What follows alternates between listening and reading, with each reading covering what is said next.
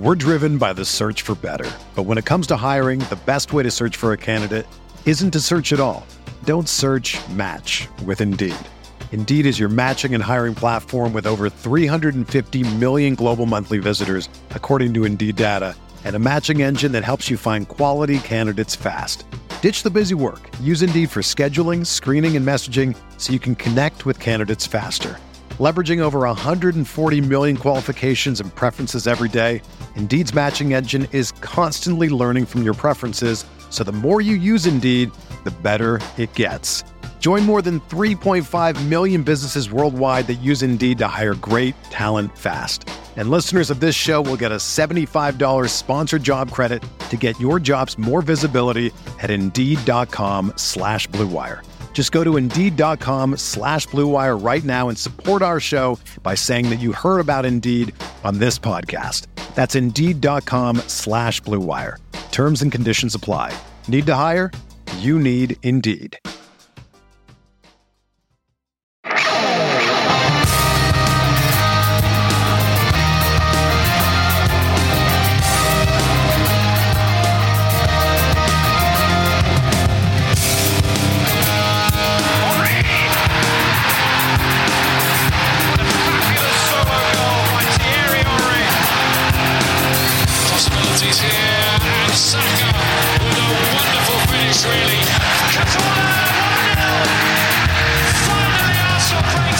A perfect start to the new season as Arsenal win on opening day and Spurs take a beating. This is the Arsenal Vision post-match podcast. My name's Elliot Smith, Black Man Twitter, Yankee Gunner. That's right. Look, preseason ended. We were all kind of curious because we had a bad finish to the preseason, obviously, losing to Brentford, losing to Chelsea, and losing to City. But we got some signings done. The window closed, and we start the new season with a win, and Spurs get hammered by Crystal Palace 3-0. I have a sneaky suspicion that by the time we beat Spurs in the derby in a couple of weeks, we will actually be ahead of them or level with them in the table. More on that anon. I kid, but I don't. Look, like, those first three games sucked. We know why they sucked. For some people, it's forgivable. For some people, it's totally inexcusable. But we did get a win, and I think it is important to enjoy it when you can, because I think this is going to be an up and down season. I think we are in an up and down moment for the club. And when you're up, be up if you can. But I think there is a difference between your emotional reaction to winning and your analysis of a performance. And so what we will try to do today, as we always try to do, is really enjoy having won and the things enjoyable about it, and really analyze the various aspects of the game. And I do sort of feel like there's a game of two halves kind of opportunity here that we can discuss the two halves because they were quite different. We had multiple debuts from new signings, which was fun. Not debuts, but appearances, some debuts. So there's that to get excited about too. Just a couple of quick housekeeping notes. Look, we are over our goal for our fundraiser, but the goal wasn't to stop there. The goal was to smash it. I'd love to get to 30 grand. Can you imagine 30,000 pounds raised for charity? Holy cow. And not just charity, but for the Arsenal Foundation. If you haven't listened to Drew Taylor's contribution in the pod a few episodes back, you can, but please go to our website, arsenalvisionpodcast.com/donate. Give all through the month of September. Let's smash this goal. Let's have the Arsenal Foundation look back and go, wow, that community over there at the Arsenal Vision podcast, that's something special. And we are really helping people who desperately need it. So thank you for that. We do have the London event. It is sold out, but that Sunday after the podcast recording, which ends at 4:30, we'll be hanging out at the pub, the Victoria Tavern on Holloway Road, for quite a while after that, to hang out and meet everybody and talk and chat and discuss how the title's back on, because by then it almost certainly will be. So here with me now is Tim. You can find him on Twitter at Roberto. Hello, Tim. Hello there. And Clive, you can find him on Twitter at ClivePFC. Hello, Clive. Hello. For patrons, we'll have a rewatch coming up probably as soon as tomorrow, and I think it's a really interesting one to rewatch, so hopefully you will join us for that. And we now have moderators in the Discord, so if you've been scared to get in there, those mods are going to be cleaning that place up. You get in there. It's a fun place. Giant Gunnar did his data review of this game, which I thought was really helpful to contextualize a lot of stuff. So let's get into it. And I want to start the way we have been, because I think it's a fun way to start the podcast after games so that everyone can get off their chest what's on their chest. So I will start with you, Tim, and say, on this fine Monday afternoon, after our first win of the season, our first goal of the season, what is the one big thing on your mind following this game?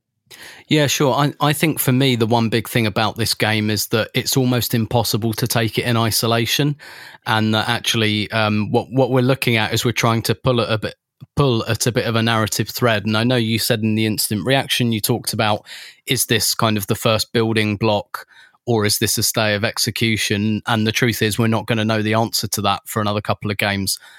And I think that's quite interesting. I think it's almost more interesting to analyse this game in a couple of weeks' time, which obviously we won't do.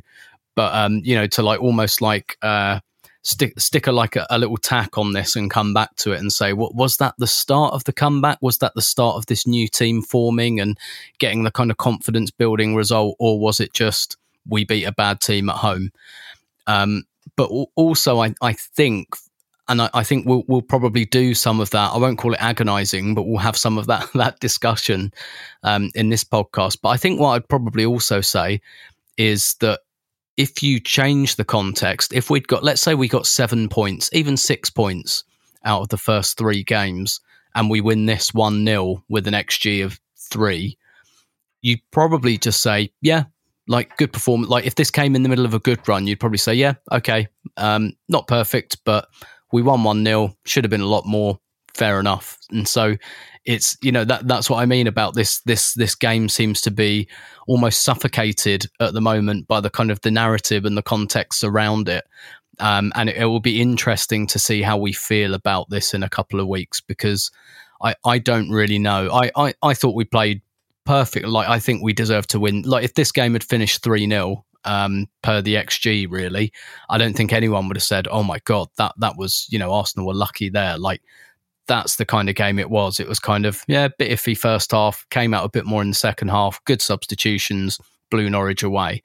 And when you're playing well, that's kind of seen as a kind of, TCB, taking care of business. But when you're not, it's kind of seen as, well, it was only 1-0 against Norwich and we had to like really work hard for the goal. So it's one of those games where it's almost impossible to decontextualize it. Yeah, I think that's really well said and absolutely right, which is that, and this, I'll come to this on my one big thing, but I think the hyper analysis of performances is sort of becoming a replacement for the relevance of the result. I'll explain what I mean by that in a moment, but it is definitely the case that I can understand the concern about how we played with the neutral game state. From the 13th minute to the 43rd minute, the only shot we mustered was Kieran Tierney from like 30 yards out after a corner into Rose Ed. That period of the game feels very much like what Arteta football has been in some respects, which is some pretty build-up, fairly organized, nothing particularly wrong with it, nothing particularly dangerous about it. Now, that's not what it had been in the first 3 games, but I think it's fair to say that a large stretch of Mikel Arteta's tenure has been sort of typified by that kind of football. The second half was very different. And so I do think how we hyperanalyze this being our sort of first, quote, winnable game, first game with the players back, or not all of them, but a good chunk of them back, there was going to always be that extra scrutiny on top of this one, a little extra special sauce on it. But let's drip some special sauce on this podcast by letting Clive provide us with his one big thing. Clive, I know you contain multitudes, and so there is no one big thing with you. There are many, many big things, each bigger than the next, building on each other to the biggest thing. But what is one of those big things that you'd like to share with us? Honestly, I've got so much to say about this game, and I hope we do a rewatch this week. And tomorrow, suit you? Yeah, probably, yeah. Tomorrow does suit, yeah. So, yeah, so many things, and I think this is a really one of the most interesting games I've seen in a long time. And the key for me in the whole game, and I will say this, whenever you watch football, you heard me say it before, you walk into the room and you bring your luggage, you bring your suitcases. This is my context by which I'm looking at this game. Right? So people have decided what they want to see, who needs to do well. Does that player play like they think he should, or does that player play like a position the way I want it to be played? Right, so they bring in all different contexts into a game, and so I watched this game after I knew the result.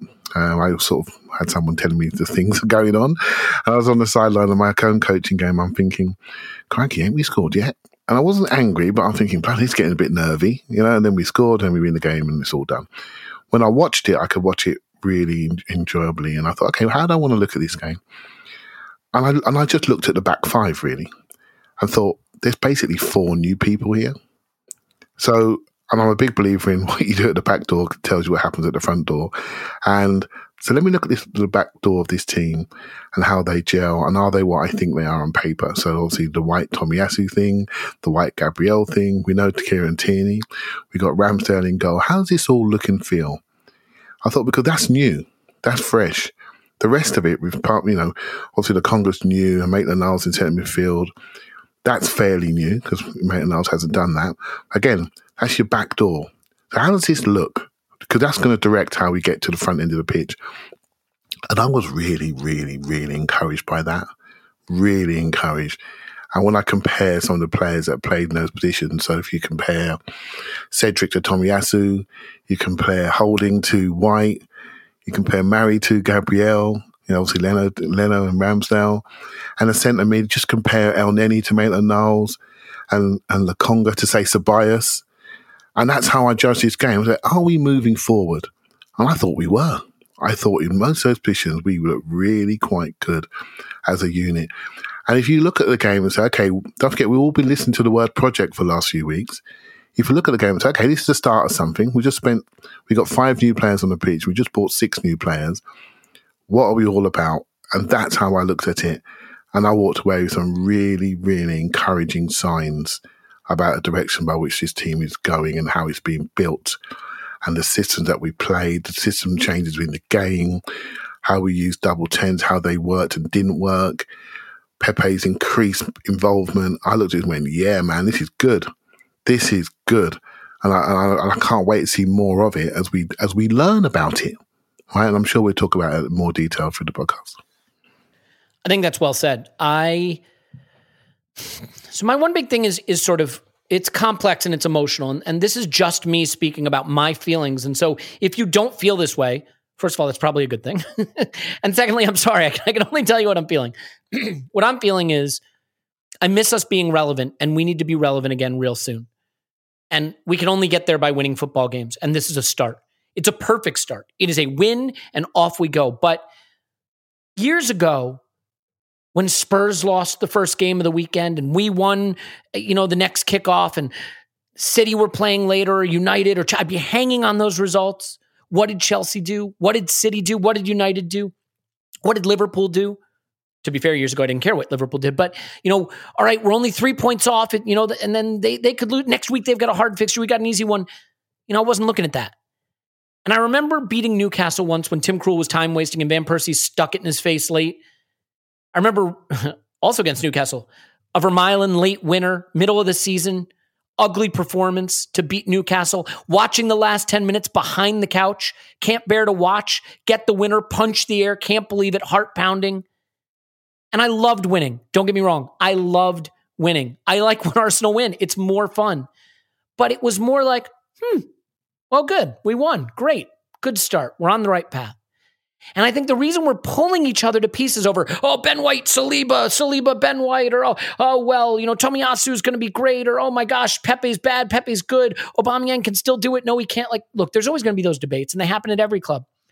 But I think we've been forced into hyper-analyzing things and creating these critical issues around things because where we are right now lacks the relevance.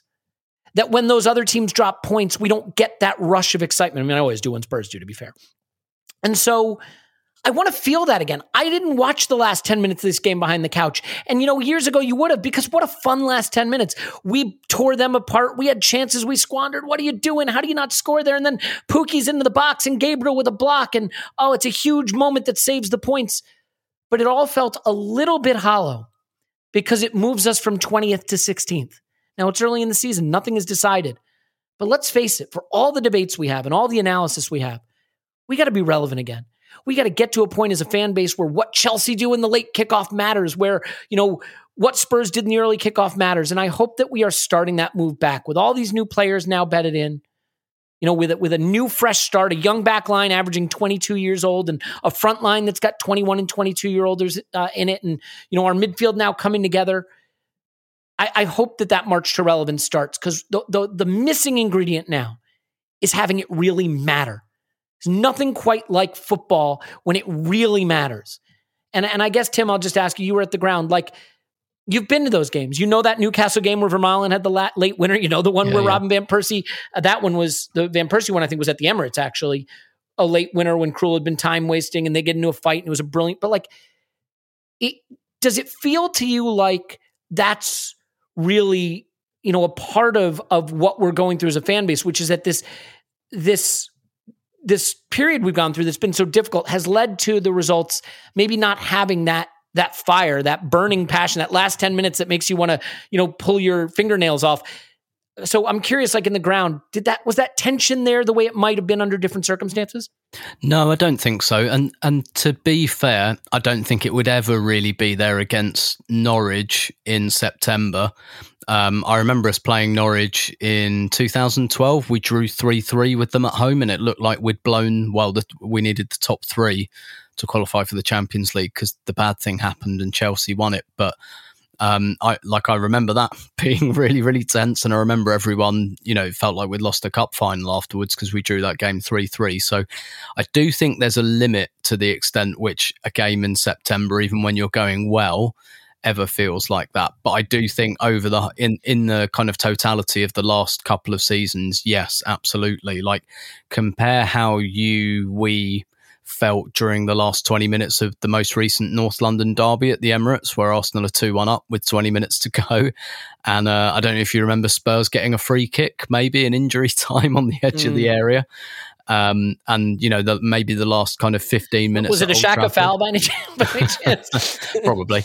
And, the last 15 minutes at Old Trafford last season, like there have been too few games like that in the last few years. And yes, that is absolutely. And no, there wasn't that tension. But, having said it's that earlier in the season, we were talking off mic and I was making the comparison to the women's opening game against Chelsea, which, that's a title shootout. That's 2 teams that are competing for the title, and those results have an outsized impact on who wins it. So even though it's the first game of the season, the Arsenal were holding a 3-2 lead with 20 minutes to go, and I had kittens, and I thought to myself, wow, I haven't felt like this for quite a long time. Actually, I forgot what that was like, and yeah, absolutely, and like you say, the kind of the results in the different part of the day mattering and things like that, and watching other games, because what happens, particularly towards the end of the season, you don't just support Arsenal, you support the teams that play against your rivals around you. Yeah, exactly. And at the moment it's very much like we don't like Tottenham, LOL. And, to be fair, I think we will be and have been competing in the same part of the league as them anyway. But even like going for 6th or 5th, that still doesn't, I don't think that's going to get anyone's juices going. It didn't, the last game of last season, we had the chance to qualify for the Europa Conference League, and there was no tension or excitement in that, whether people wanted to do it or not. So absolutely, that is a very fair yardstick for how far we should be coming, particularly in the springtime. In the springtime, we should be looking at matches and not just looking at our own and watching other games and having that feeling of tension again, definitely. And if we don't, we know that it's because we're in a bad place. Yeah, and I'm just happy to get back there. I'm not saying we won't get back there. I'm just saying I think that helps a lot because it's missing. Was it there's a famous picture I think of Arsene Wenger with his head basically in Pat Rice's lap, right? Getting a cuddle from him, so nervous. Isn't that the West Brom game when Kieran Gibbs, I think it was, made a last ditch save on the goal line to basically save us top 4? And I realize that's the last game of the season, not the 4th. But I think the reason I thought about this too is I listened to the Arscast, which is what I do so that I can have ideas to talk about on the podcast. And, Andrew was talking about the policing of emotion, oh, yeah, how you're celebrating it like it was a World Cup, or, and I think the reason there's any policing of emotion is when the games matter, everyone agrees, right? When you win ugly against Norwich to keep yourself in a title race or something, there's very little policing of emotion. So I think there is a bit of just wanting to get back that urgency. And I'm not saying we won't get there, by the way. And I'm not saying that we won't get there this season even. It's a long season. You never know. I'm just, that really resonated with me, that I want to get back to caring how the other results are going and, really watching the last 10 minutes of a close game behind the couch and feeling like this matters so that the analysis isn't so fraught, because it's more about being lost in the passion as a supporter. We weren't fraught over the analysis of how we beat Chelsea in the FA Cup final or City in the semifinal, right? Because it just mattered. Clive, let's get into the game itself, though. No, I'm going to say something there. Oh, please. Mm-hmm. Yeah, because I think the game matters to me. It really does. And all the other results matter to me as well, because I want us to improve and be better positioned. And I think the game can matter to you in different ways. And so I've accepted that we have taken out 30 players in the last 2 years and brought in I don't know how many. So I've accepted that we're in this phase of Arsenal's development and project. And so straight away, once I accept that, I look at the team in a different way. And I say, okay, this is where we are. This is where we're going. We're reducing our waste bill. We're doing the renewal, which I've been shouting about for about 3 years. So now we're here. Okay, what does it look like? Let's hope we got it right. So now I can look at this and say, okay, what does this look like? Where's this going to go? How are we developing? And that to me is really exciting. It may be exciting for everybody else. I don't need to be in the top 4 to enjoy it, to be excited about football. I'm just excited about watching my football team. And I think what I've noticed this year, particularly going to the ground, is that people are excited in different ways. Now, Tim goes a lot more than I do, but it's always been about the social. But the social feels even happier than it has post-pandemic that I've seen. It really feels like something nice around the ground in particular. And I like it. I like the new feeling around the ground. It may not last, right? We lose to Spurs, it could be all over. But I do think people are enjoying it in their own way. And I don't think it needs to be related to mattering because we're in the top end of the table. I think I think if we're looking at this with our eyes open, we are on a project, on a development path, which we all agree will hopefully lead to those Arsenal Man United games that really are for the title. But that hasn't been the case for a long time now. And that West Brom game, it was for 4th. It wasn't for 1st. It was also 6 seasons ago. Yeah, and it was for 4th. And I've often said that, about Spurs have potentially got a problem. They don't know it's here yet. We had a problem. We didn't realise it was actually right in front of us. People were sneaking up on us and we were qualifying late. I wasn't for 1st. Leicester game when Danny Welbeck scored, that's probably the last time we'd been near the top of the league. This has been around for a while now. So we have to find our own enjoyment and find our own way to engage with this. And I'm obviously changed how I look at football the last 10 years. And I really, really enjoyed this football match and what it was instructing me for now and for the future. I really did. I just want to take issue with it in one respect. I think you may be slightly misunderstanding my emotional connection, which is that I tremendously enjoyed it. I'm fascinated to see the player performances. I'm dying to discuss the tactical side of it with you when we rewatch tomorrow.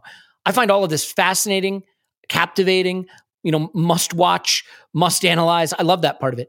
The jeopardy feels like it's missing at the moment. That sense of jeopardy that has you watch the last 10 minutes behind your fingers, behind the couch, that gives you that punch the air moment when the ref blows up. That's all I'm saying. That jeopardy, then that feeling that now I can't wait to watch the rivals and hope they drop points. I just think that is what I miss. The heat of terror defending a lead late, the jeopardy that comes with these points. And it's not about not enjoying the performance intellectually. I miss that too. I miss going to the old Champions League games, playing Bayern Munich and feeling sick before the kickoff. And I miss that too. But we're not playing those football matches anymore. No, I know. That's what I'm saying. It just resonated with me because of this discussion that came out of this game, Clive, of is it okay to be happy about beating Norwich 1-0? It's always okay to be happy when you win. I said it was okay to be happy beating West Brom's kids in the League Cup. I think the jeopardy that's missing. I think the more relevant question, and maybe it's something we should do this week when we rewatch, I think it is okay to be happy. I think, in my humble opinion, it's okay to be happy. But some people, they're happy holding on to their negatives, and that's just the truth. That's just human behaviors. And they need a little bit more convincing before they're going to be really happy. Sometimes it needs to be Spurs or Man United win. Okay, now I'm happy. People just go through their own journey, and I don't want to criticize anybody for that. It's personal. It's very personal to the individual and how they see football. Yeah, sorry. Mm-hmm. But I will just say, I really got a nice feeling from this game, and I hope I would have felt the same if it was 1-1. I'm not so sure, but I'm just really glad. We're talking about the 2 weeks that have gone previously where we were absolutely getting the piss ripped out of us. And at least we got a little bit of dignity back by getting back on the points board, on the scoreboard, And now we can look forward and say, okay, what's this team all about? Which I'm sure we're going to talk about now.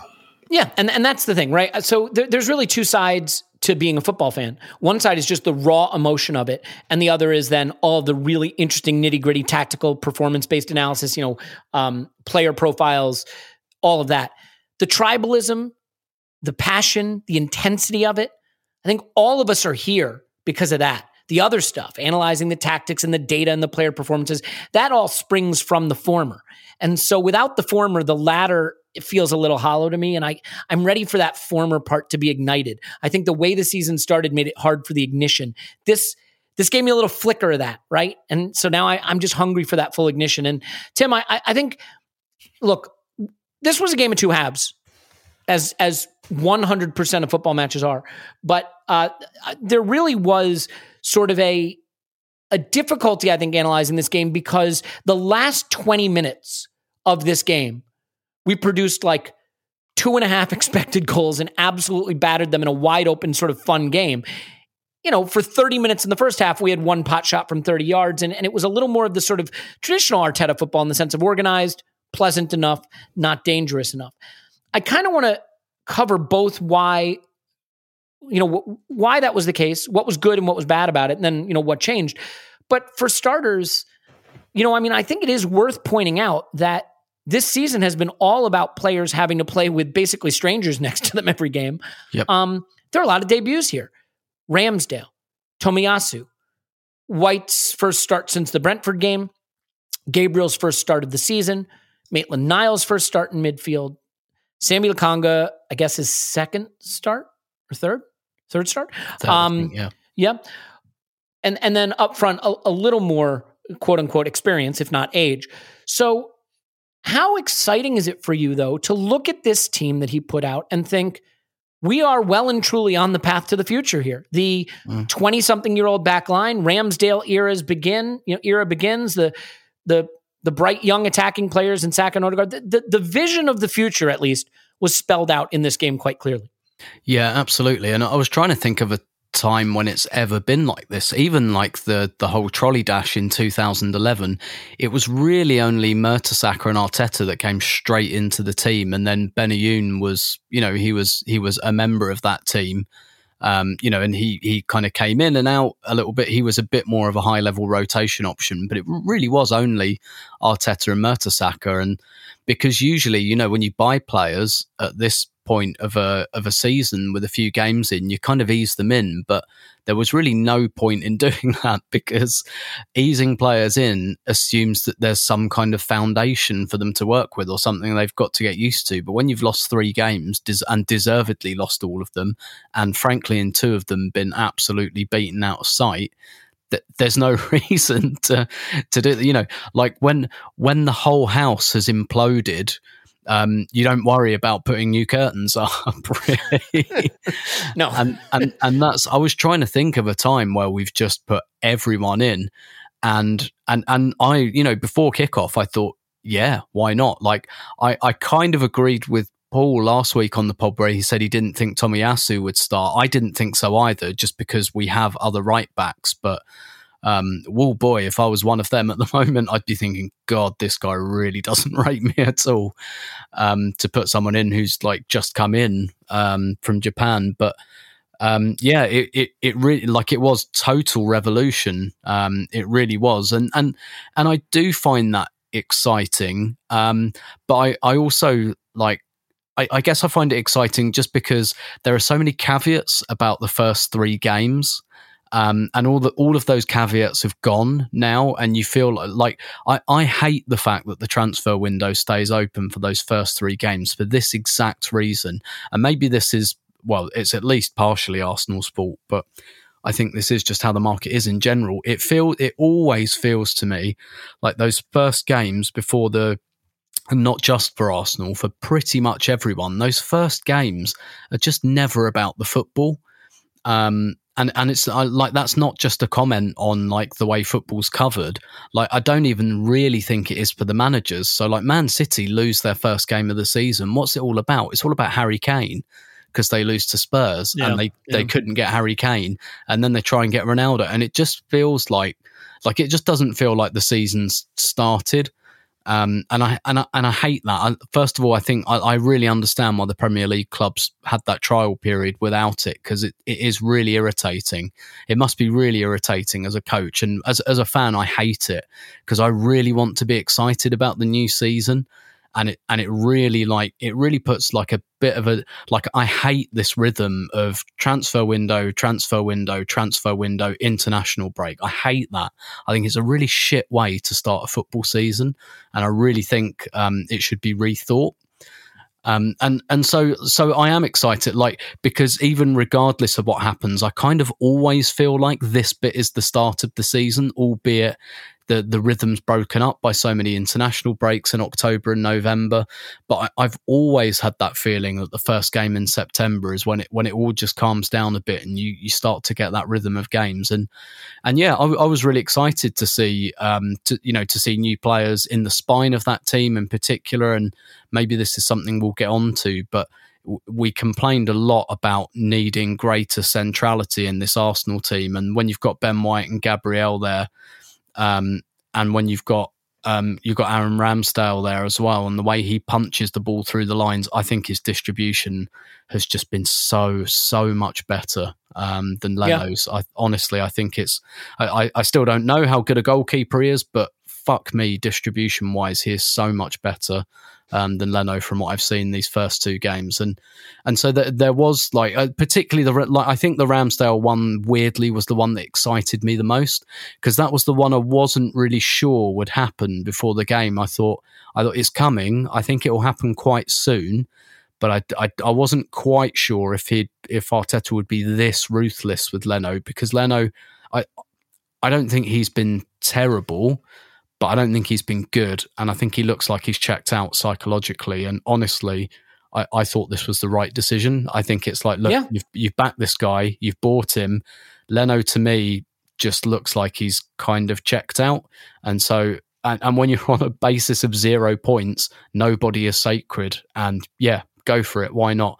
And so, yeah, it does, like, I know it's a hoary old cliche, but it really does feel like the season started. But also, I feel like in terms of, look, the first couple of months of this season at least is going to be defined by how we judge Arteta and whether that becomes a final judgment. And now I really feel like, which is not to excuse him for the first 3 games at all, by the way, but like now it really feels like, okay, there are no excuses anymore. Yeah, and credit to him, because he said in the interview this week, I have the tools I need now. He didn't wait to deploy them. He didn't spend $25 million on a goalkeeper and then say, well, we'll get to the point where Leno has clearly lost it.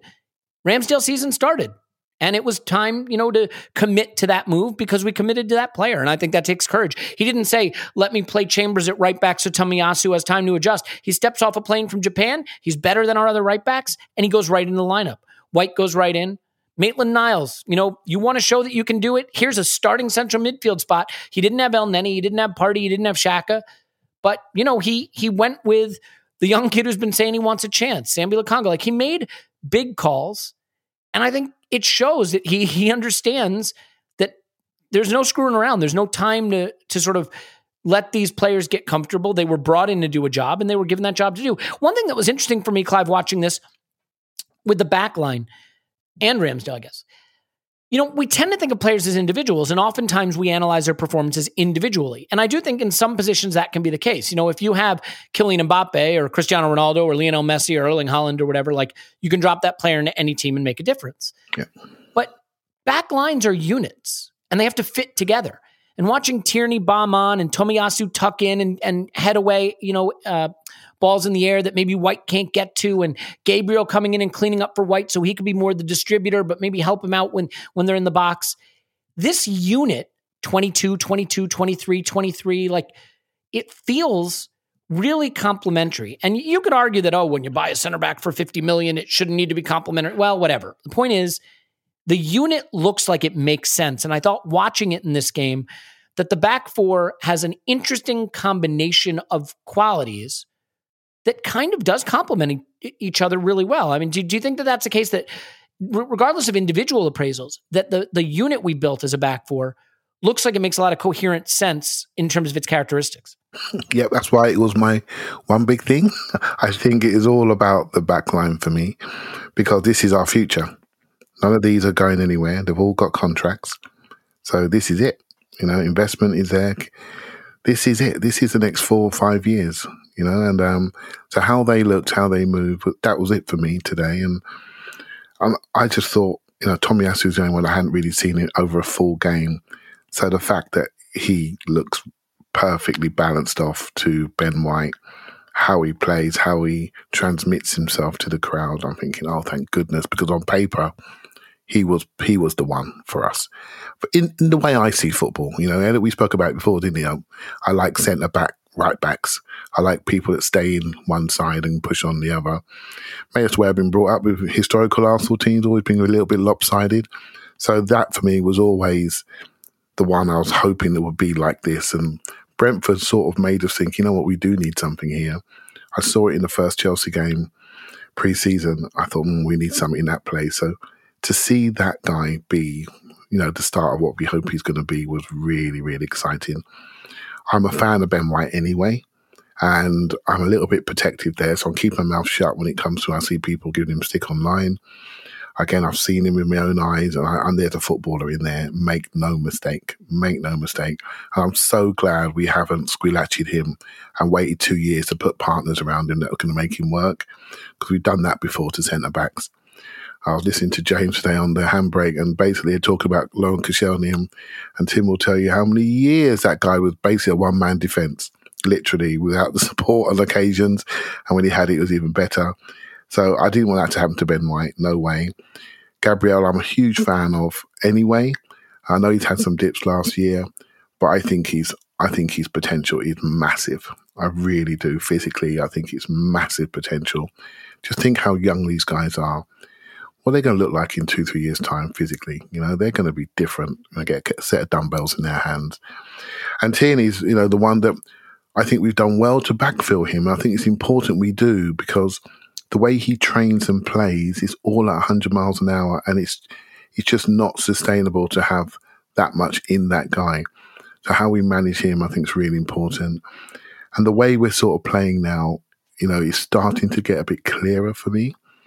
I know you guys will probably talk about the 4-3-3 later, but the way we're sort of playing really is almost like a 3-2-2-3, and I think that's, and I quite like that, the back four rolling around into a 3 with strong players, happy in the channels and happy in the air, but happy on the ball, all deep progressors, and then the 2 in front, and then have your 2 number 10s available. I'm sure we'll talk about that.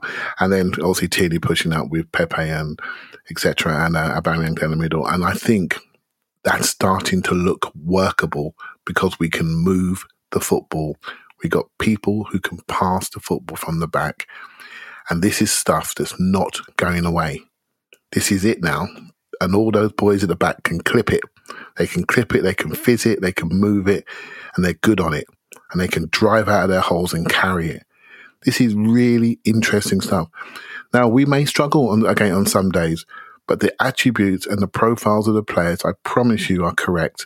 Whether they can sustain a level of performance, we're all going to see. We're all on that journey, but this looks well constructed and very complimentary. It's a very good word, and I'm impressed so far with what I've seen. Yeah, I mean, look, whether you agree or not, Clive, and I know you don't, I thought there were some moments defensively in his own box where White had some not flawless moments, but Gabriel was there to clean up. What White did do was distribute the ball really effectively, and you can see from pass maps and data where his progressive passing helped. Tomiyasu, again, similar to what you might have expected, tucked in a lot, played a lot in his own half, defended well, won all his aerial, or 5 of 6 of his aerial duels, I think, helped clean up defensively, did not get beat to the byline, was very good at closing down space and being tight to his man.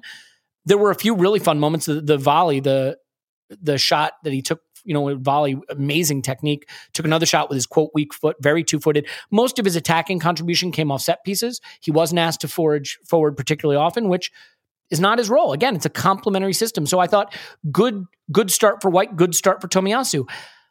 I think I want to get into a little bit, though, Tim, the issue of maybe what we weren't able to do in the first half that we were able in the second half. And I'm sure we can come on to Maitland-Niles' performance too. The first half, kind of a bright start, pushed them back a little bit, didn't create anything clear cut. And then, as I mentioned, I think from the 13th to the 43rd minute, no shots, just the one Tierney shot from range. Some decent buildup. But if you look at pass maps and you look at that half again, you see a lot of Aubameyang sort of isolated. We were very eager to try to play him in behind, but we didn't have a lot of sustained pressure around their final third where Pepe and Saka could get close together.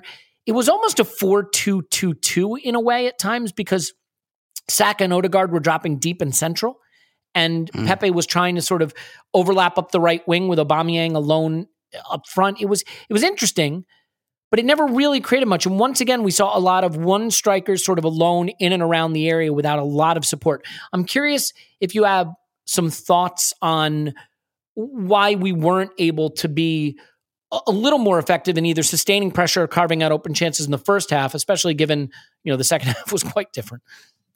Yeah, I think it's just because the conundrum of balancing that attack is really difficult. And I honestly can't see a way to do it, to be honest with you. I just think we have good attackers, but I can't really think of a combination of them that really, really works. Either because there are players who are similar and, effectively Pepe and Aubameyang, I think, are too similar to play together, but we don't have enough reliable goal scorers elsewhere in the team. If you have if Ramsey is one of your central midfielders, you can probably sit Pepe down and say, okay, we've got goals from somewhere else, so we need something else here. These problems just don't quite go away. It's like whack-a-mole. You get rid of one and another one pops up, and really it's like you kind of want Aubameyang and Lacazette not in the same team, but you want them to just morph into each other at certain phases of the game. So in the build-up, you want Lacazette, and then when the ball gets into the final 20 yards, you want Aubameyang, but you can't do that. Like, Arsenal would be a much better team if it was 12 aside. I really feel that. I really feel they need they need probably a bit of a unicorn player who is both a reliable goal scorer and technically technically proficient. So, and in Arsenal's scenario, that probably means Saka, Smith Rowe, Odegaard, preferably all of the above, kind of, providing more goal threat and scoring more goals, because the problem we've got is our three best goal scorers, probably, I guess, absent Lacazette, considering he was actually our top scorer last season, are Martinelli, Pepe and Aubameyang, and they've all got the same floor. And I just think, honestly, I think that's so difficult to work out. I really do. And that's one area where Arteta has my sympathy a little bit. I do think a lot of our issues were about ball progression last year. But when I look at this team now, Ben White's in there. You look at Partey, when he comes on, everything changes. And, the pass he plays in the build up to that goal, like none of our other players have got that pass through the lines like that. So, I think the potential for the build-up play to get better is there, and I like what Arteta's tried to do, because it's just so clear to me that that's what he's wanted from pretty much all of the players he signed. He signed Partey, he signed Lokonga, he signed Ben White, he signed Odegaard, he signed Ramsdale. He's done these things for a reason, and it's not because he wants to keep going around the wings all the time.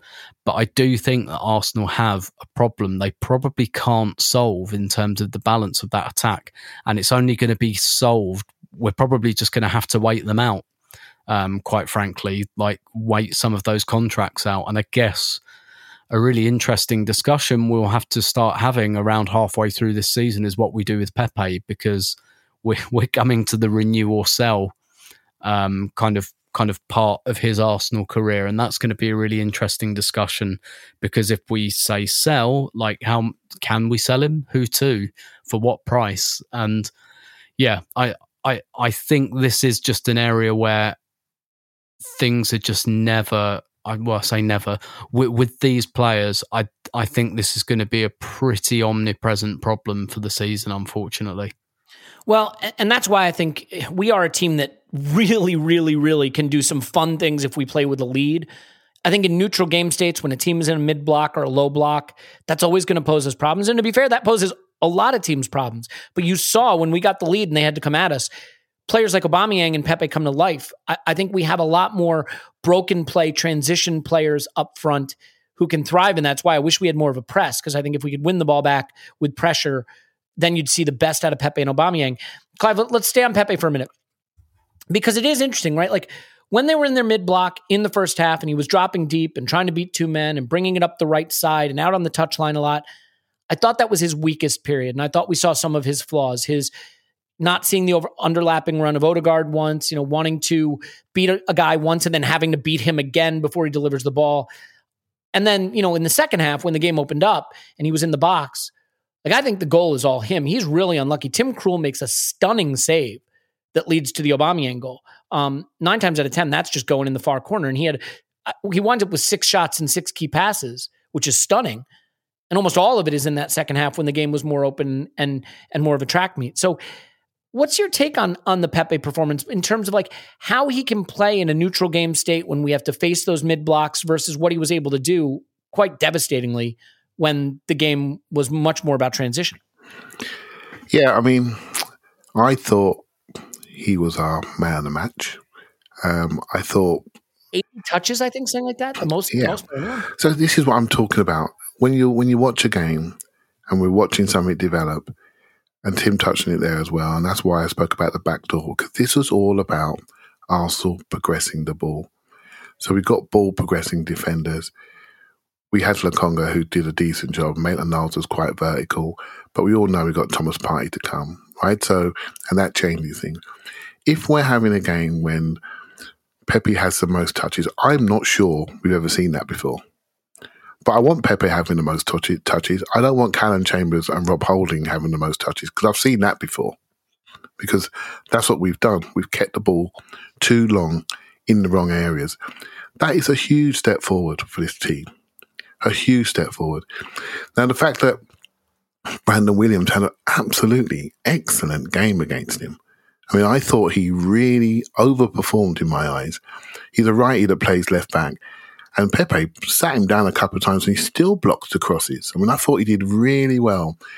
I thought it was a decent battle. It was a decent battle. And in the end, Pepe broke the game open. And that happens in football. You have to work your man, run him in behind, tire him out until you get him. And it wasn't Pepe getting hooked off like he used to when he originally came here, because he got disinterested and disconnected and tired. He ran until he broke free, right? So that is a good performance. And that's why I call him my man of the match, because I thought he was our most dangerous forward. And I thought he was a player that Norwich would be talking about the most in their team talks. That's how I look at it. Who are they going to be talking about? And I thought the way we got the ball to him was an improvement. Now, 2 new right sides of defence, which I've been talking about for a while. Distributors there. I haven't got the pass combination, I should do. But having that distribution in there to get the ball to him and his activity, I felt was much improved. People will focus on a couple of dodgy touches. They'll focus on a couple of times when he got stopped by somebody or he missed a pass. Well, for me, I focus on the fact that he had the most touches, because I want our best players having the most touches. I don't want our worst distributors and our defenders who can't move it having the most touches. And that's why we've been historically the slowest attack in the league.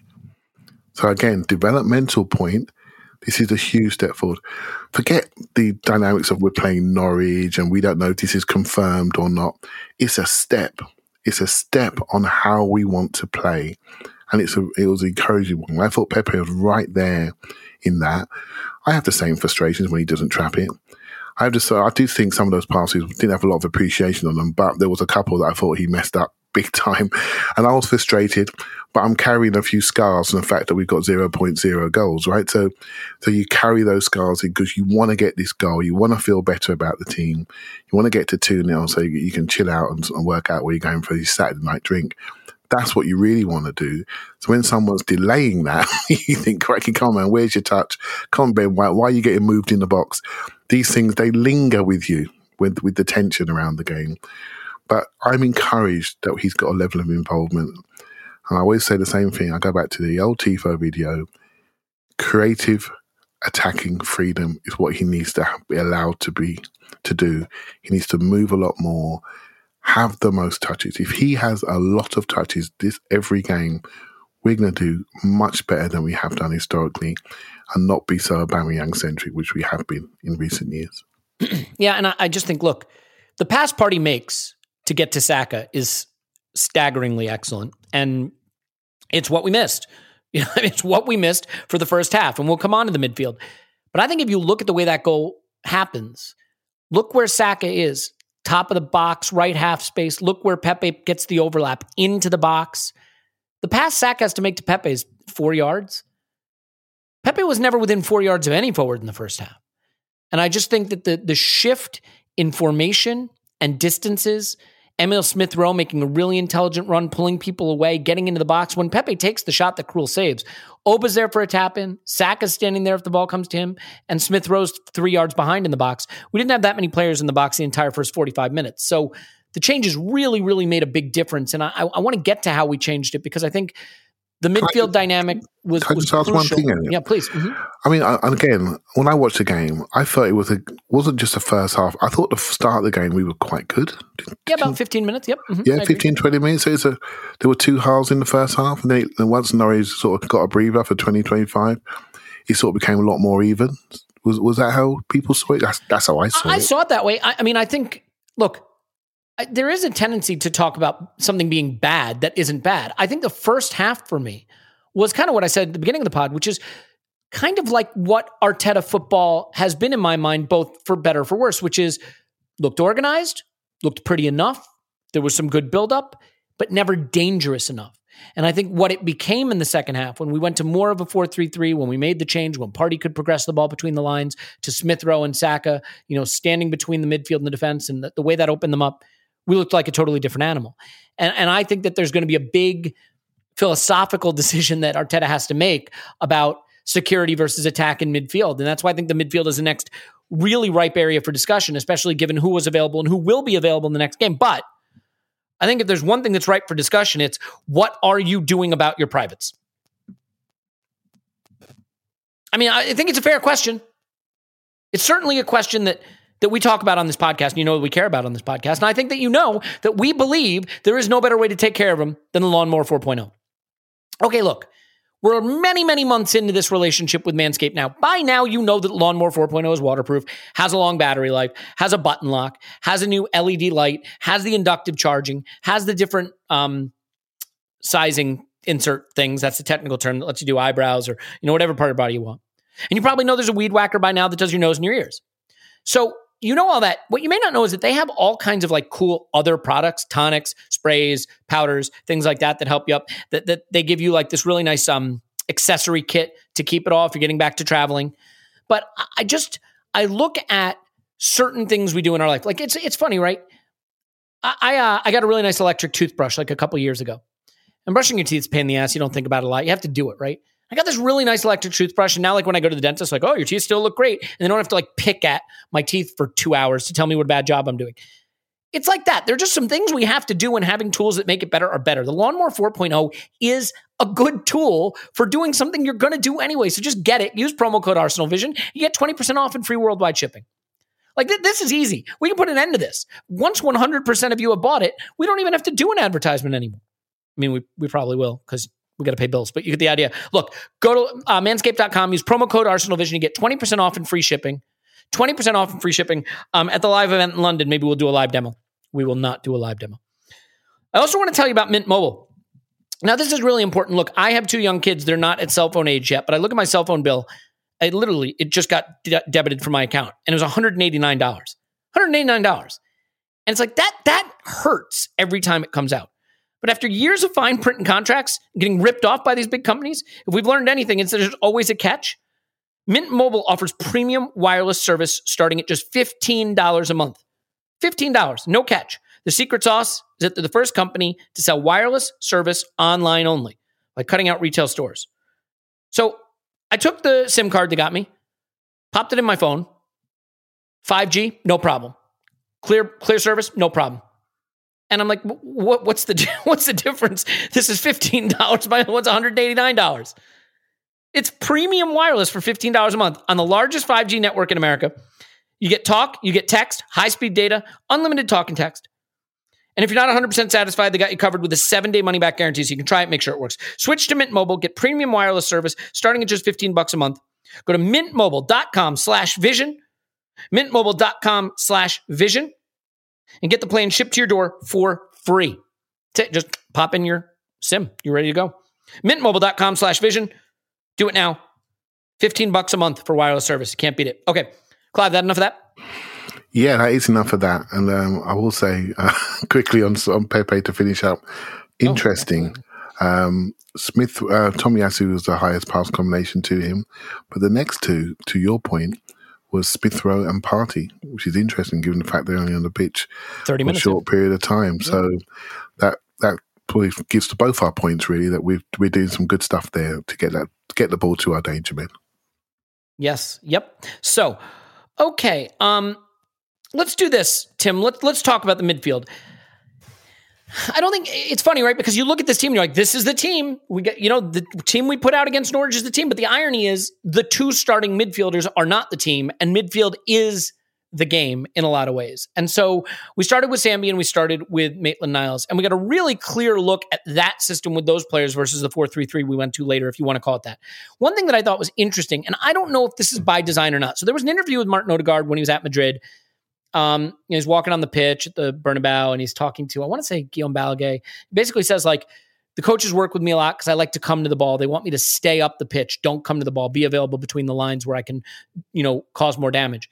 He was dropping deep a lot in this game. He was coming back and dropping in. Now, Arteta said Odegaard can do that. He can drop into those pockets. So I don't know if it's by design or a little bit of what he talked about at Madrid of just coming to the ball too much. But I really felt that we did not have those distances for Maitland-Niles and Sambi the same way we did with Partey and when Smith Rowe came on.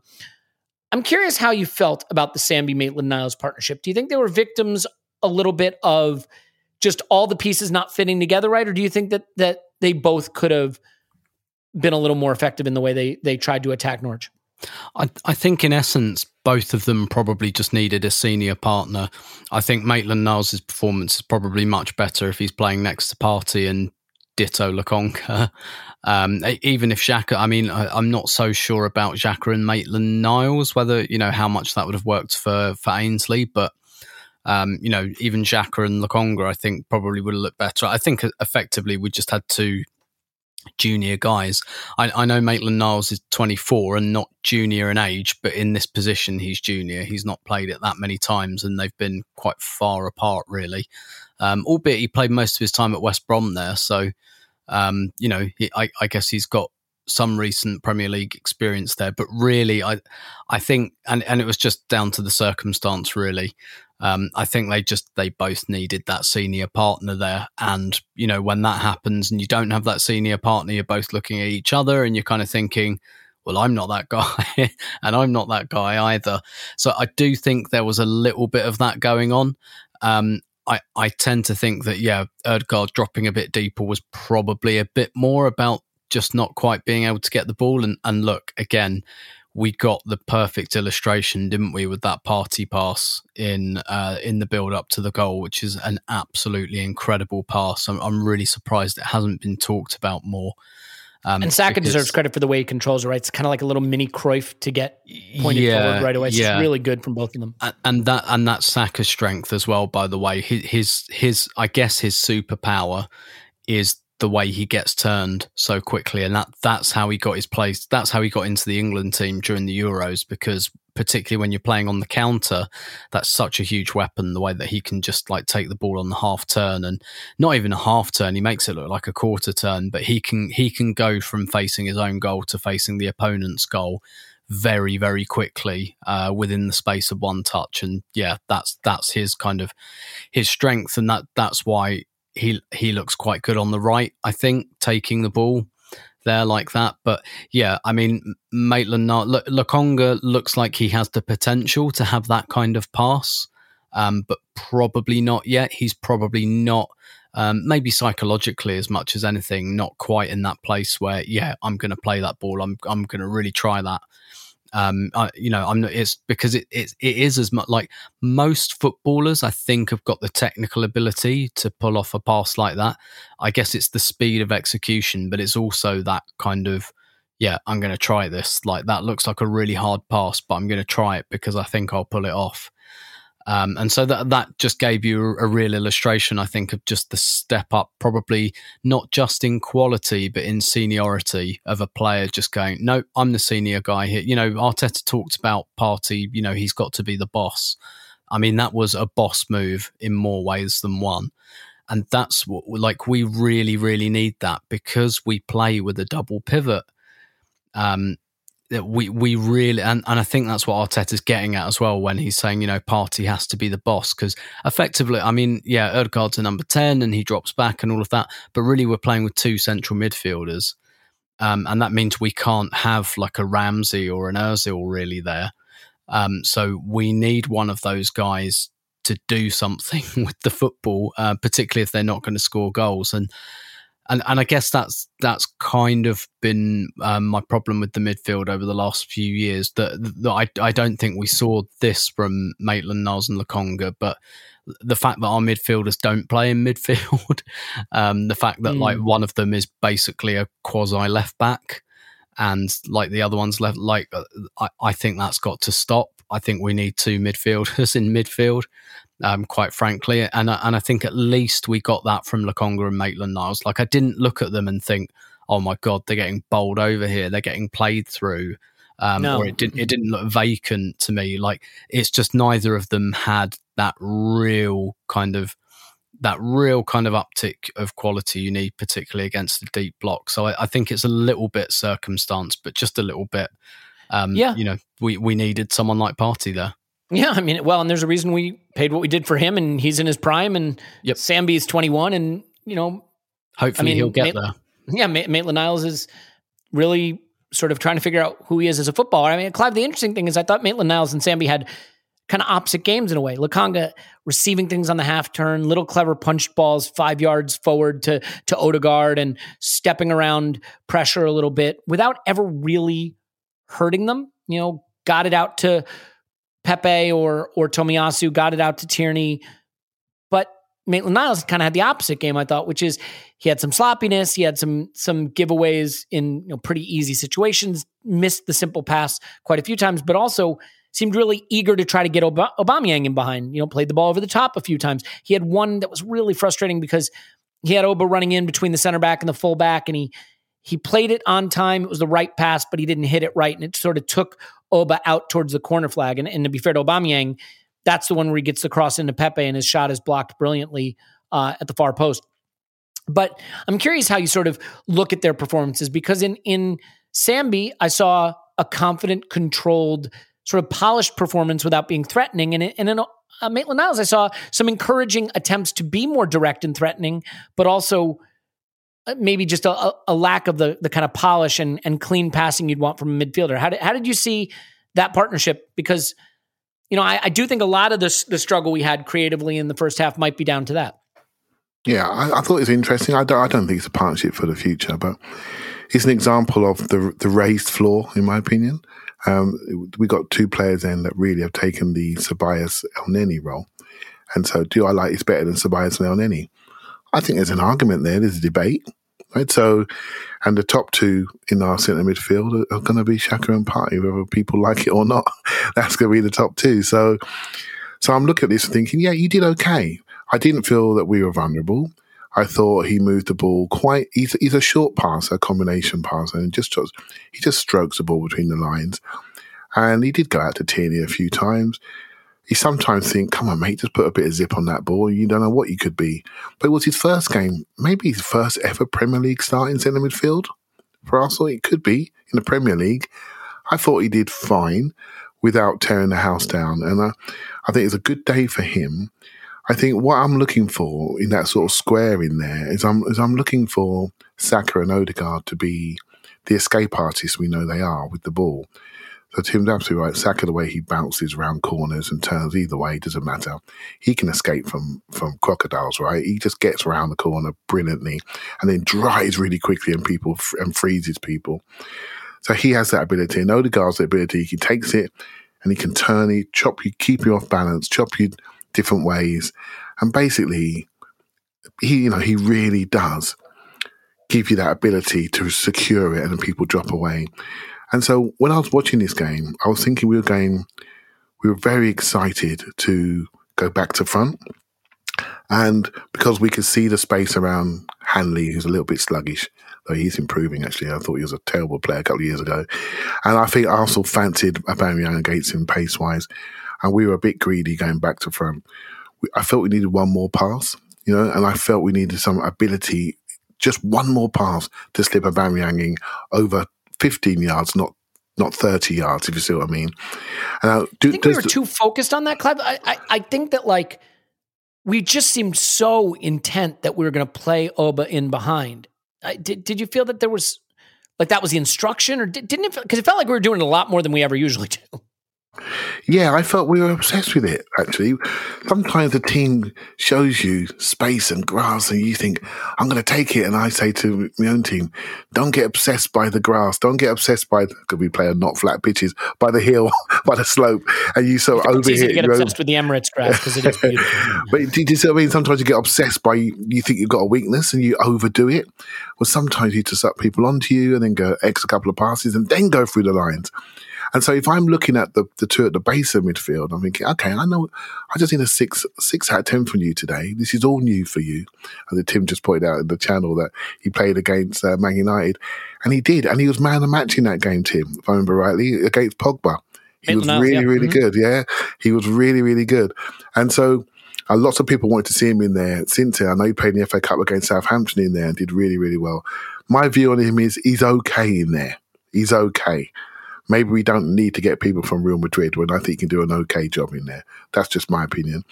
But I felt that the two top boys in Saka and Odegaard, I wanted them to scream for it more. One of those, if I was in the ground, I'll be able to be really convinced by this.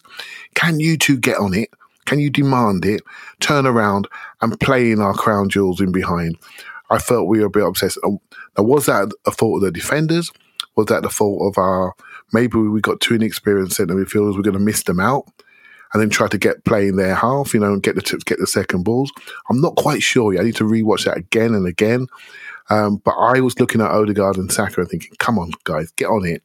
And it's quite interesting when Smith Rowe got in and there was a little bit more options, everyone got on it. And everyone started to look good. So did Norwich do a good job against Saka and Odegaard? They fouled Saka a lot. They really smashed him. And so they stopped that flow going through there, marked them tightly, and forced us to go longer, and which we did to not great chance creation success, if you see what I mean, although we were sort of in charge. So that's how I saw it. And I thought that's why I found this game really interesting. I think it created problems for us, which we eventually solved. I thought the selection was good at the start. I thought the substitutions were timely. The system change was timely. This was really interesting stuff, almost as if Arteta has had a self-appraisal, looked at the feedback sheet, looked at his 360 and said, I need to be better at stuff like substitutions and system changes and doing it timely, and not playing party with one leg at Spurs. Do you know what I mean? He really has taken his self-appraisal on really well and communicated this well before and after the game and then executed. So yeah. I'm interested by this. Really, you said something really, really relevant here. I think that the fact that he was willing to keep Partey out and go with a totally untested, young, inexperienced midfield in Maitland-Niles and Sambi, I think shows some growth, because you can't rush Partey back and lose him again, even though he wound up being the savior of the game in some ways. And Tim, the interesting thing is the way the dynamic changes, because if you look at the pass map from the first half, Bukayo Saka is deeper than Maitland-Niles, than Tierney, than Odegaard. Odegaard is deeper than Tierney. You're just about on plane with him. And, there's Aubameyang top of the box by himself. Pepe is deeper than almost all the midfielders. He's at halfway line in terms of average touch position. Second half, Bukayo Saka's average touch position is basically right on top of Aubameyang, top of the box. Pepe is the corner of the box. We totally shifted where players were playing. And I'm sort of wondering if maybe it was just that Saka and Odegaard didn't have a great first half either, because I think it was meant to be a box. I think it was meant to be Maitland-Niles, Sambi, Saka, and Odegaard, and that they would get the ball and then they'd be there, sort of in those more central spaces right next to Aubameyang, and they could play 1-2s and stuff. But that never really materialized a lot of times because I think we bypassed them. We went out to Tierney, we went wide to Pepe, or we went right over the top to Aubameyang.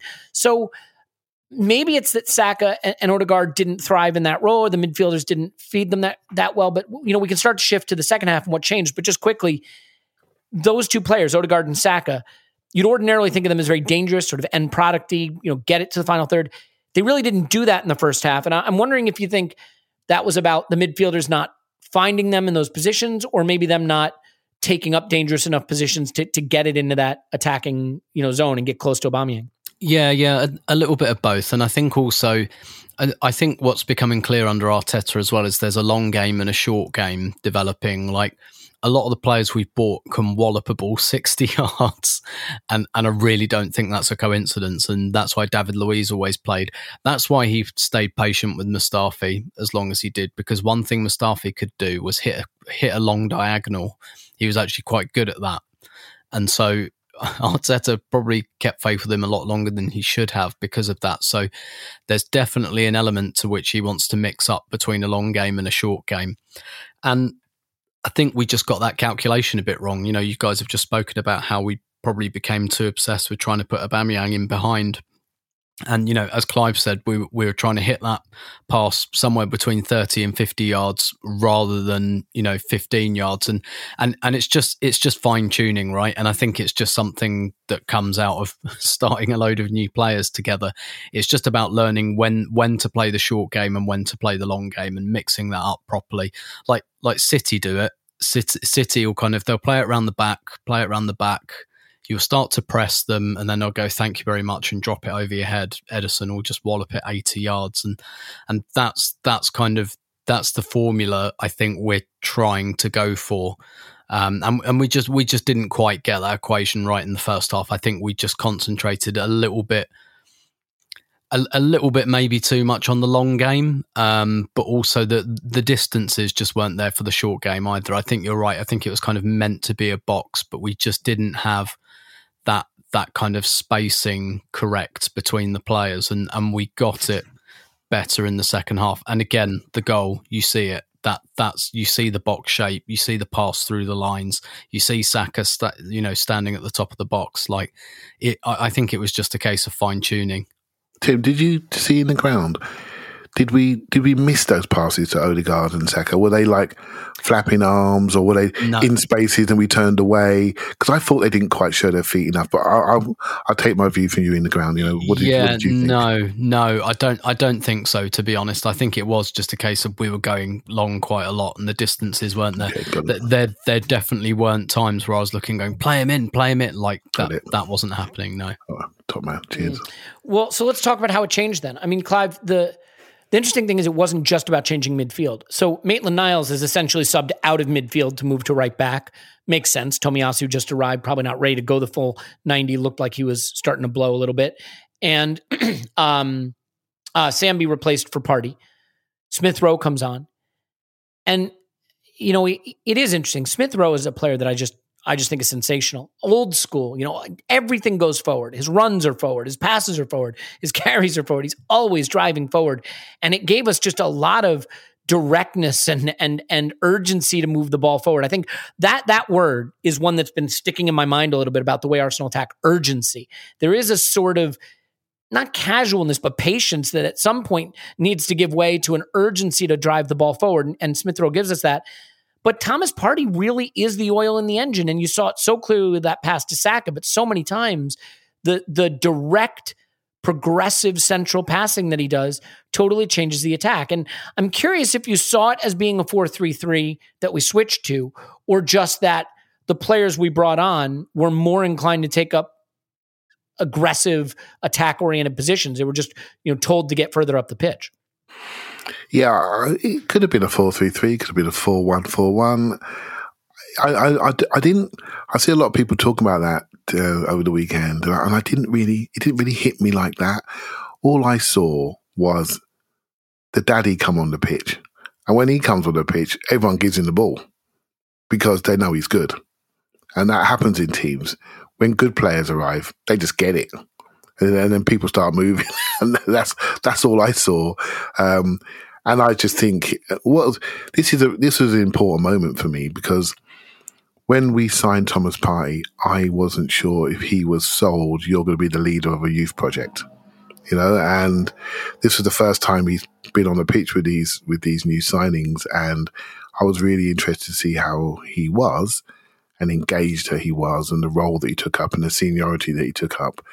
And I thought him and Aubameyang both did well in that regard. I thought they really were like a couple of captains, on the pitch when they were on the pitch together. And I thought that's a really interesting dynamic and one to see. Again, it was a start point. This game was all about the start of the new team and is the new regime. And by the way, this team is manager agnostic. It doesn't matter. Look at the length of the contracts. That's all you need to look at. And don't worry about the manager. The manager will work or he won't work. The relationship will work or it won't work. But these players are here. They've all got chunky contracts, all of them, have been signed or re-signed by this management and by this executive. So this is why I was really interested in that connection. Thomas Partey, for me, I think, so I better keep quiet because people say I get too emotional and excited about certain players. So I just think he's very good, and everyone. I do as well, but in the other direction. And everyone knows it, and that's why Chelsea smashed him off the pitch pre-season, and that's going to be the big issue. Really, is him not getting the old Jack Wilshere treatment, holding it too long, getting smashed from the side, because everyone knows if it comes out of his boots, they're in a bit of trouble, because not how he can just do a lot of things to solve problems. He can beat you, he can chop you, he can switch it both sides, he can carry. But the real thing is he got, which is unique to him and maybe Thiago, is the disguise by which he plays. And I think he beats people with the eyes. And that pass was just whipped it around with the eyes. And that's the stuff Thiago does. And he's always been statistical. Similarly to Thiago, in my view, they look physically different. And it's that player that gets us going. Now, I see a lot of people talking about Partey as a potential 6. Well, I think he's got more in his boots than, say, Fabinho. I think it's brilliant as a defensive 6. I think he could easily be an 8 in a 4-3-3, and good luck trying to stop him further out the pitch. I think how we sit behind him will be interesting, and that's where Lokonga looks very interesting as a 6.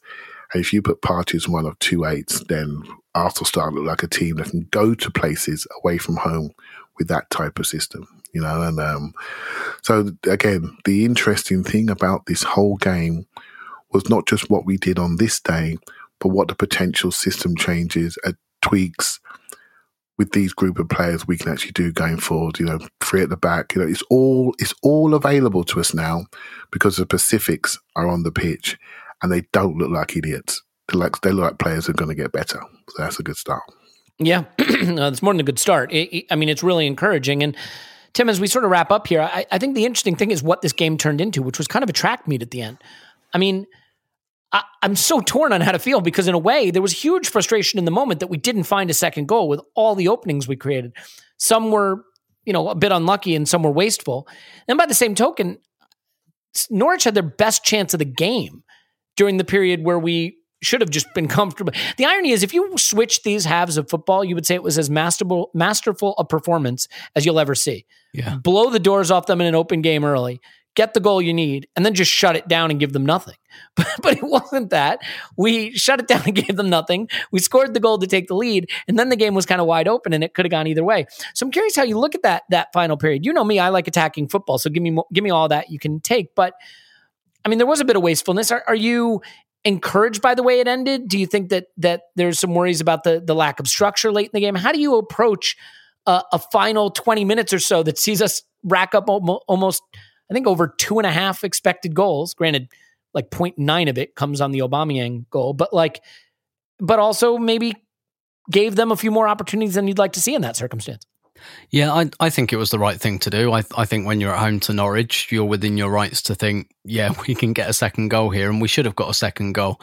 Norwich had a chance, but it's almost impossible to go a whole game without giving a chance away, and that was pretty much it. I know there was a block from Cedric at the end, but that's just what happens when you're 1-0 up with a couple of minutes to go. That's just the way the game goes. I think we were absolutely right to go and chase a second. We created enough to do so. And at the moment, given the issue that chance creation has been for Arsenal, I'm quite happy with us creating chances. That to me is a positive step forward. I think the other thing is as well, we made the substitution to make, and this was where it was very, I don't want to say un-Arteta actually, because maybe now he's just got the players to do this, but he was able to do that thing where, it was a slight tweak to the formation, but like what Arteta doesn't want to do is, the old Wenger substitution of like, fuck it, let's just put 4 players up front.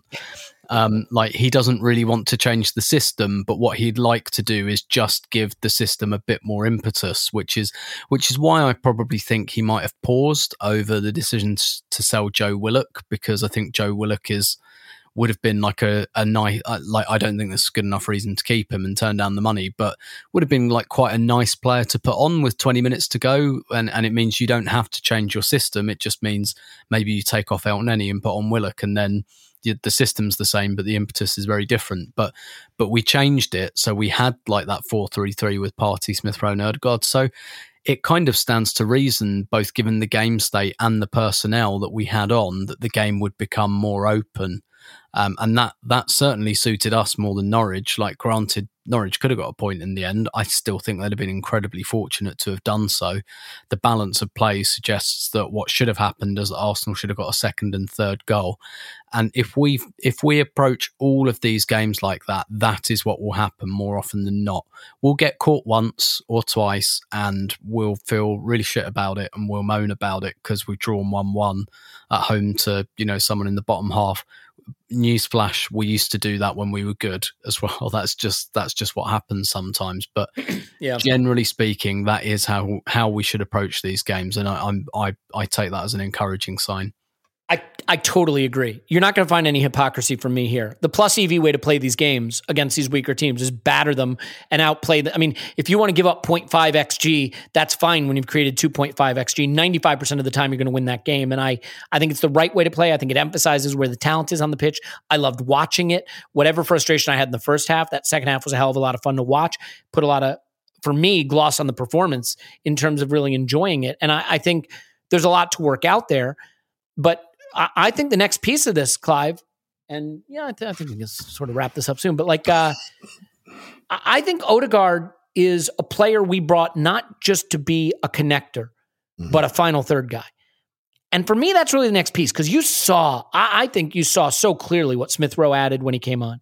And Pepe got closer to the box and was devastating. And Aubameyang obviously scored the goal. Saka was influential in the goal, popping up into an interesting area. Ødegaard was given the role to sort of drop in a little closer to Partey.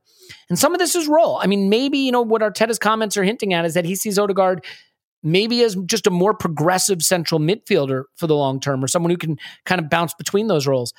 I'd like to see him give us that little bit of magic in the final third, create some more chances, and maybe even be in the box to score goals. Maybe that's not the role he's being given right now. I'm curious how you look at that, because, obviously he, along with White, was really the marquee signing. I think the player that we hope will be influential in addressing what we see as deficiencies in attack. So how do you feel about the role he's been given? I think it's still a little more connector than final third guy. I think it's just the way the game went today. I think because we were going a little bit longer, I think he's thinking, I need to come deeper. I can't stay here. I need to come and get it off him deeper. And that's what he probably thought. He probably felt a bit missed out. And he's not really a second ball guy. We sort of defended almost in a 4-4-2, so he pressed a lot from the front. But he's not a guy you can go and hit Aubameyang. He's going to fill up behind him and get second balls. He's going to want to come and get it. When I look at players, Elliot, all of them, I look at the things they don't do very well. I ask myself, is it coachable? Right, and I look at Ødegaard, I think maybe in this game you didn't quite find your boots in exactly the right spot. But can you play? Can you strike that ball on your left foot? Absolutely. Can you be encouraged to just do some one-touch wall passes and bang shots first time? And can you do it? Absolutely. Of course you can. And so I don't worry if it doesn't happen in one particular game. I worry about things that people can't do, if they can't pass or can't run. You know what I mean? That's what really bothers me, because you can't really fix all of that sometimes. You know, if someone really is struggling in distribution, you're forced to minimise their role and miss them out in possession. And if you can't run over your shoulder, it's not coming back, right? So there are things that he does that are so technically good and secure and show such orchestration about him. You just have to remember there are some games when we're only going to see him. And it's happened before. It happens a lot in international games. Everything goes through him, and there will be some day that's going to happen for Arsenal. But it didn't happen on this day. But I don't worry too much. I think it's great to have these options. It's great, Smith Rowe has made a major part in this game, and he didn't start. Most games are won in the last quarter. He didn't start. He ended the game well, and that's all that mattered, and we go away with the win, right? So I'm not too worried. I'm not obsessed with starting 11s. I'm obsessed with having good options and being able to solve problems. And I look at this guy and say, yeah, you've got a lot to do, and you can do a lot, but I think you've got ability to do it. And so I have zero worries. I suppose if I do have a worry, it's can you do it against good teams? And can we, as a club, show a bit more maturity in the last third? Because I think sometimes our finishing and shooting options look a bit junior to me on occasion. We just take the wrong option. But maybe that's just this game's in my mind. Let's just focus on the 30 shots, and then that's a good start, right? We go from there. Yeah, look, the one thing that I think you can make an argument for, I think you can make an argument for Saka being on the right and Pepe being on the left, because the left-sided player has the advantage of Tierney overlapping and can be closer to the box, and the right-sided player has to connect a little more and has more responsibility to the build-up, and just technical quality is required. And so I think those players could. I had that thought, Elliot, and I thought, hold on, mate, we just had the most touches from a Pepe game ever. Do we want to move him straight away? But to be fair, I mean, if you break this game down, Clive, from neutral game state to when we're leading, like he had 6 shots and 6 chances created, and I think all of them except for one were after we took the lead or in the move where we took the lead. So, and that, by the way, that's not to diminish it at all. I just think if we're going to play the way we did in the first half a bit more when we're in the 4-2-3-1, the right-sided player clearly comes deeper, clearly has more to do in the build-up. The left-sided player, because Tierney goes so far forward, gets to be a little more central. And again, that's not a hard and fast rule. That's just what I saw in this game. So I do think there's a lot to that. I was having a discussion with somebody online today, and I think that is a debate. And it'd be interesting to see when we do get a chance to flip it, because maybe that guy needs to be more of a forward, do you know what I mean? Rather than a midfielder, a last pass guy, do you know? So I think there's a lot to that. Yeah. Well, we can finish on this, Tim, which is just looking ahead to Burnley. It's a different kind of challenge. Obviously, they're going to probably be a little more combative, is one way of putting it. They will press us. I'm curious if you think the system we used at the end of the game, where we didn't really have a double pivot, will be the system we start to see more, will become our identity more, or if it's as simple as Partey's back, we start the game with Sambi and Partey, and what we did in the second half against Norwich is more of our try to win the game system, not so much our how we start the game system. Yeah, I still think it will be like 4-2-3-1. I am interested to see, because I do think Partey will start, but I am interested to see who that partner is, because Sambi and Partey seem quite similar. But then again, what are the other choices? Like, we don't know if Elneny will be fit, Maitland-Niles. So there's probably not a perfect choice in there. And, obviously playing defensive midfield against Burnley is a different kind of challenge, because Burnley, they do put you under pressure, and not just off the ball, by the way. They attack. They're not a purely defensive team. Like, they play 2 strikers, they'll attack you in more ways than one, probably. So it's one of those where you do have to be kind of cognizant of Burnley's strengths as well, and particularly trying to pick up second balls and things like that off of because they'll go long towards Barnes and Wood, and you want to be picking up those second balls. I mean, I think Sambi and Partey will be fine at that, to be honest. But I don't see us doing like a 4-3-3 to start this game. I think at the moment, at this stage of our development, that's something Arteta will keep in the back pocket as a as a potentially like attacking change at 0-0. So if the game's level with 25 minutes to go, I think he'll probably do that. But I think he'll keep that in reserve, and I think that's kind of all right at the moment. I do think how you start and how you finish the game are just as important as each other. In fact, you could probably say that it's more important how you finish a game, because that's usually when games are won and lost. So there is something to be said, I think, for just having that to go to, because if you start like that and Burnley suss it out, it gives you nowhere to go. And, there's something to be said for, bringing someone like Smith Rowe on when everyone's tired and he's running around like the road runner. There's a lot to be said for that. So I don't think what we saw in the last 20 minutes, I mean, it might become our new identity to the extent that it might be something we do with 25 minutes to go when it's 0-0, but I don't think we'll pivot there quite yet. But I'd be quite interested to see whether in Arteta's mind that's somewhere that he wants to go eventually. And of course, whether he'll ever have the time to whether eventually is a timeline that exists for Mikel Arteta is obviously a big question as well at the moment. Yeah, I'd be curious to see what he does with like a Lacazette and stuff. This is where not having midweek football gets interesting, because like, does Lacazette just not play? Yeah. I mean, like Balogun didn't go out on loan. I don't see how he plays it all this season. He wasn't in the team. Like, there's going to be some interesting byproducts. You want to say something on that, Tim? I was just going to say, I think the players with a year left will largely be, I don't want to say frozen out, because that sounds too polemic. Overlooked, perhaps? Yeah. That happened to Mustafi, right? When Arteta first came in, he played Mustafi and he talked him up and he said, if he makes mistakes, I want to see bravery. Then there was a report, we don't know how true it is, that a contract was offered and turned down. And then he never played again, basically. So I do think, and the fact that he dropped Leno, I do think that there is and I think that's fine, by the way. I think that's totally fine, particularly with where we are in quote unquote the project. Like to say, okay, your future's not here. That doesn't mean the door is completely closed and you'll never ever play, but yeah, I'm gonna lean into my guys. I think that's exactly what Arteta should be doing, and I do think we'll see, someone like Lacazette's minutes, I think will decrease quite a bit. Yeah. Well, Clive, you have any agreement or disagreement with Tim's perspective on? No, I think he's right, and he needs to bomb some of these people out, because what I don't want to see is people just say, "Nah, I'm not signing a contract," and get all the perks of playing.